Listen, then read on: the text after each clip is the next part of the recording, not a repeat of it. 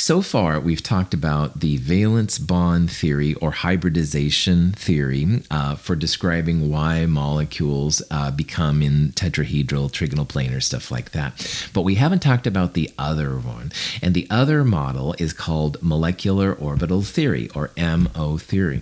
Now, MO theory is a much more comprehensive theory. It's really, really powerful. It accounts for a lot of things that valence bond theory does not. So, for example, a molecular orbital theory, and by the way, on the right is an example of a molecular orbital theory. Molecular orbital theory will account for things like paramagnetism, which is if there's unpaired electrons in the molecule or not. It will account for things like color. It does a great job talking about bonding. Lots of interesting things. In MO theory, the atomic orbitals, the 1s2, 2s2, etc., they are delocalized into molecular orbitals. So what that means is the atomic orbitals are essentially mixed together and molecular orbitals pop out.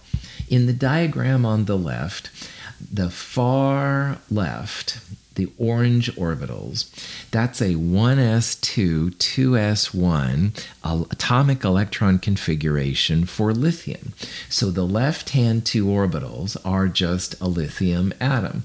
And on the far right, you have another set of lithium atomic orbitals, another 1s2, 2s1. And it's in the middle part here that you make the MO diagram, the molecular orbital diagram. So notice here how in this molecular orbital diagram, the left and the right showed the individual atoms. And then the middle part where this delocalization, the mixing is happening, that's where you make the molecular orbitals. This is going to be the way to interpret these MO diagrams. In a molecular orbital diagram, you can have bonding orbitals, anti-bonding orbitals, and non-bonding orbitals. In this class, we're going to talk mostly about bonding and anti-bonding molecular orbitals, but non-bonding orbitals are possible too, but we won't see a lot of them in this class. MO theory is the bomb. It is so cool, and when it works so well. However, the problem with molecular orbital theory is that it's really, really complicated. Even with today's supercomputers, some of these calculations take incredible amounts of time to have happen. Now, one day in the future, I hope you all will have the TI 2000 calculator or something equivalent to it, where you can just boop, boop, boop, enter in some information, and pop out will come out the molecular orbital diagram for some of these molecules. However, we are not there yet. Even iPhones and stuff and Super Samsungs aren't going to make this happen quite yet. Unfortunately, darn it. So anyway, in the meantime, we can still talk about MO. What we're going to do is we're going to look at very simple examples to figure out how this works. So we're only going to look at diatomics, which means two atom systems. So we'll look at things like H2 and F2, stuff like that, but we won't look at CH4 because that has 5 atoms. We're only going to look at two atom system. And also, we're only going to look at diatomics from the first and second periods only.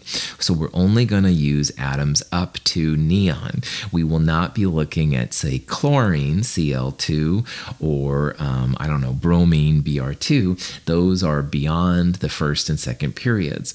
So we're only looking at diatomics up to dineon. It does seem kind of limited, but it will give us an idea what's going on. And then in future courses, when you do have the TI 2000 or a powerful computer, you can do more with it and you'll make sense of what you're seeing. Nitrogen is not magnetic. It is diamagnetic. All the electrons in the molecule are paired. Oxygen, however, interacts with a magnetic field because it is paramagnetic.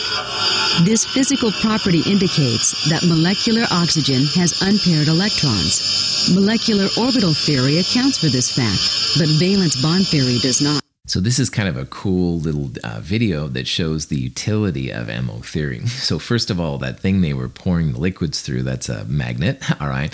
And the magnet is pretty strong, needless to say. But anyway, they put dinitrogen through and no problem, N2. N2 just goes on 2. But oxygen, O2, in a liquid form, which by the way is really unstable. You got to be super careful, keep it super cold. But anyway, they put dioxygen through and you can see it kind of like sticks there between the two magnet heads. And that shows that dioxygen, O2, is paramagnetic. Diamagnetic things just go right on through. They don't care about magnetic fields, but paramagnetic things will stick. And why that's so weird is that if we drew a Lewis structure for O2, and I encourage you to do this, all right? Well, oxygen has 6 valence electrons. There's 2 of them, so that's 12 valence electrons. Divide by 2, 6 pairs. And when you draw this out, O2, draw a bonding pair between the 2 oxygen atoms. You've got 5 more pairs. Outer atoms first, and there's really not an inner atom, so we'll just do that. But you can see that the left oxygen only has 1, 2, 3 pairs. You have to have 4, unless it's boron, beryllium, and gallium, those kind of things, and this is certainly not. So what you do is you take away that lone pair, and you put a bond in right there. So oxygen, diatomic oxygen's Lewis structure looks like this. Each oxygen has 2 lone pairs. There's a sigma and a pi bond for a double bond in the middle.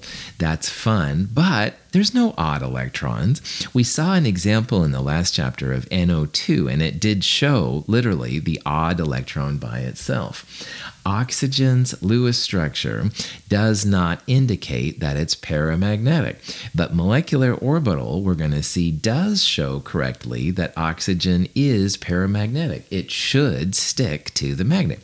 So if you were just looking at the Lewis structure wouldn't help you here to determine the magnetism. It would give you an incorrect answer. But molecular orbital theory will. And again, MO theory, super cool, very, very complicated sometimes to analyze, but this is going to be one place where we can, even we in our class can see how, woohoo, MO is really cool. It's the wave of the future. And if you see an ad for the TI 2000 that does MO calculations, please email me right away. I would give you extra credit. Anyway.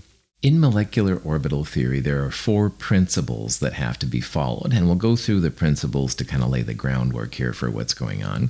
Principle number 1 is that the number of molecular orbitals must equal the number of atomic orbitals, and there's lots of reasons why, but essentially the number of atomic orbitals you put in equal the number of molecular orbitals you get out. So if you put in 2 1s orbitals from 2 hydrogen atoms, you're going to end up with 2 molecular orbitals in the H2 molecule. If you put 2 1s orbitals and 2 2s orbitals from 2 lithium atoms, then you're going to end up with 4 molecular orbitals in Li2. So remember, like lithium is 1s2 2s1, there's a 1s and a 2s orbital per lithium. So 2 atomic orbitals plus another 2 atomic orbitals from the other lithium makes 4 molecular orbitals at the end. No problem. So let's say that you combine 2 oxygen atoms together. How many total molecular orbitals would you expect? This is the kind of thing you can think about. So oxygen is 1s2, 2s2, 2p4. So each oxygen has 1 1s. It has 1 2s. But if you remember the 2 p's, there's actually 3 of them. You can hold 6 electrons, 2 electrons per orbital, all right? So there's 3 2p orbitals per oxygen. So that means that each oxygen has 1 plus 1 plus 3, or 5 atomic orbitals. So since there are 2 oxygen atoms, that means there's going to be a total of 10 atomic orbitals. Atomic orbitals equals molecular orbitals, should be 10 molecular orbitals. All right. So oxygen has a 1s, a 2s, a 2px, a 2py, and a 2pz. So 5 orbitals total times 2, 10 molecular orbitals in O2. The bonding molecular orbital has greater electron density in the bond region. The antibonding molecular orbital has reduced electron density in the internuclear region. When two atomic orbitals make two molecular orbitals, you must always think about, as a scientist, not creating or destroying any energy. First law of thermodynamics still in full force here. So what happens when 1s orbitals come together is one of the new molecular orbitals, there's a lot of electron density between the two atoms. And the lower picture right here, this part I'm highlighting, this is the orbital overlap. You're actually making a bond between the two atomic orbitals. And because the two atomic orbitals are smashing into each other, this is a sigma bond, all right? And in molecular orbital theory, we call this a bonding molecular orbital. So a bonding molecular orbital is just something that makes the molecule more stable. You're saving energy. But if this one is saving energy, you must have something that's using up energy. It's the opposite process. Because remember, you can't have any energy created or destroyed. So the two 1s orbitals will also interact in a way to create an actual node between the orbitals. Now, if you have a node, that's no glue holding the two atoms together. That's going to destabilize the molecule. And we call these kind of molecular orbitals anti-bonding orbitals. Notice the symbolism here. Bonding sigma means that, yeah, you're going to save energy. That's a good kind of orbital, makes the molecule stronger. But there's also anti-bonding sigma star. That little star right there means that it's anti-bonding and it doesn't stabilize. So if you want a molecule to form, you're going to have more bonding molecular orbital electrons than you're going to have anti-bonding molecular orbitals. Bonding makes the molecule stronger, anti-bonding makes the molecule weaker. Principle number 2, the bonding molecular orbital will be lower in energy than the parent orbital, the parent atomic orbital it came from, and the anti-bonding molecular orbital, the one with this little star by it, that's going to be higher in energy than the parent atomic orbital. Once you know what the bonding and anti-bonding orbitals are, you'll start putting electrons in to see what's happening. And you always put electrons to molecular orbitals in the successively higher molecular orbitals. And what this is this is just like we did in atomic orbitals. We always filled in 1s first, and then 2s, and then 2p. Well, in molecular orbitals, we're going to do the lowest molecular orbitals first, followed by the next highest ones, and the next highest ones, and stuff like that.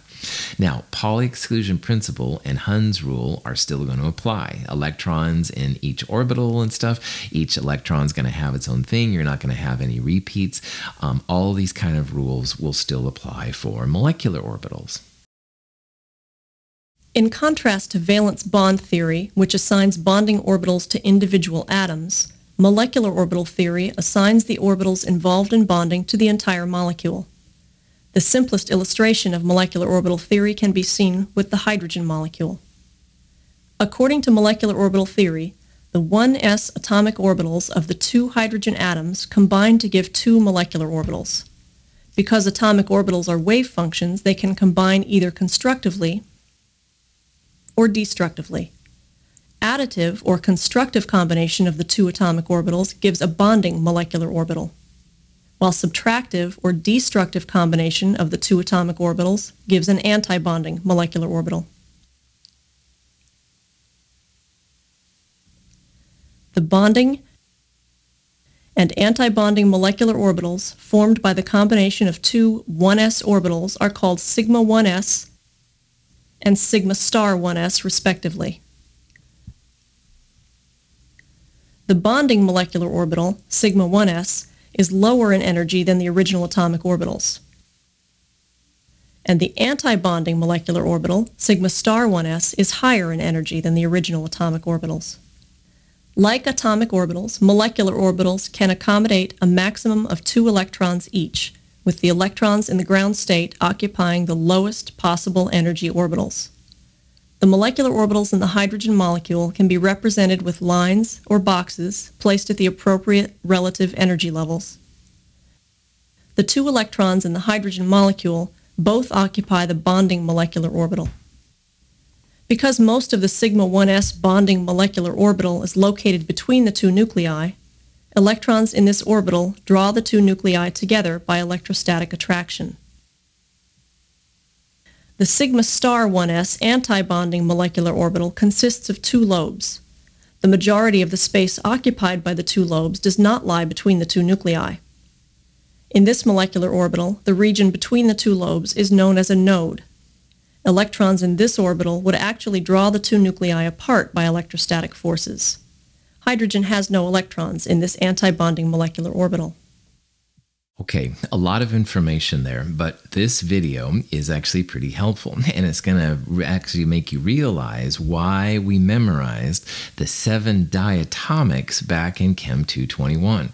And if you remember, it's have no fear of ice clear brew, or whatever version you want to use. Have hydrogen. Hydrogen is one of the ones that naturally exists as a diatomic, H2. And this slide is going to show you finally like what's going on. So in the video, it did a pretty good job, I think, talking about how when the 1s atomic orbitals come together, they make the lower bonding molecular orbital and they make the higher anti-bonding molecular orbital.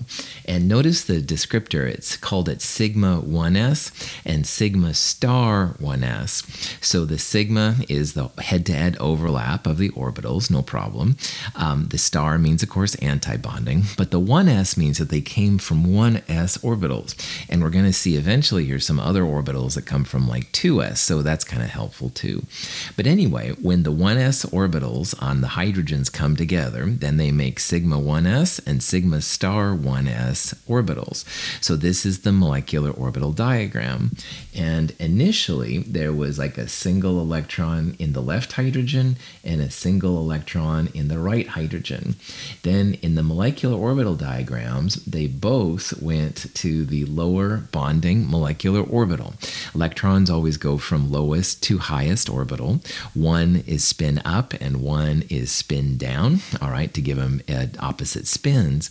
But guess what? This is actually the molecular orbital diagram now for H2.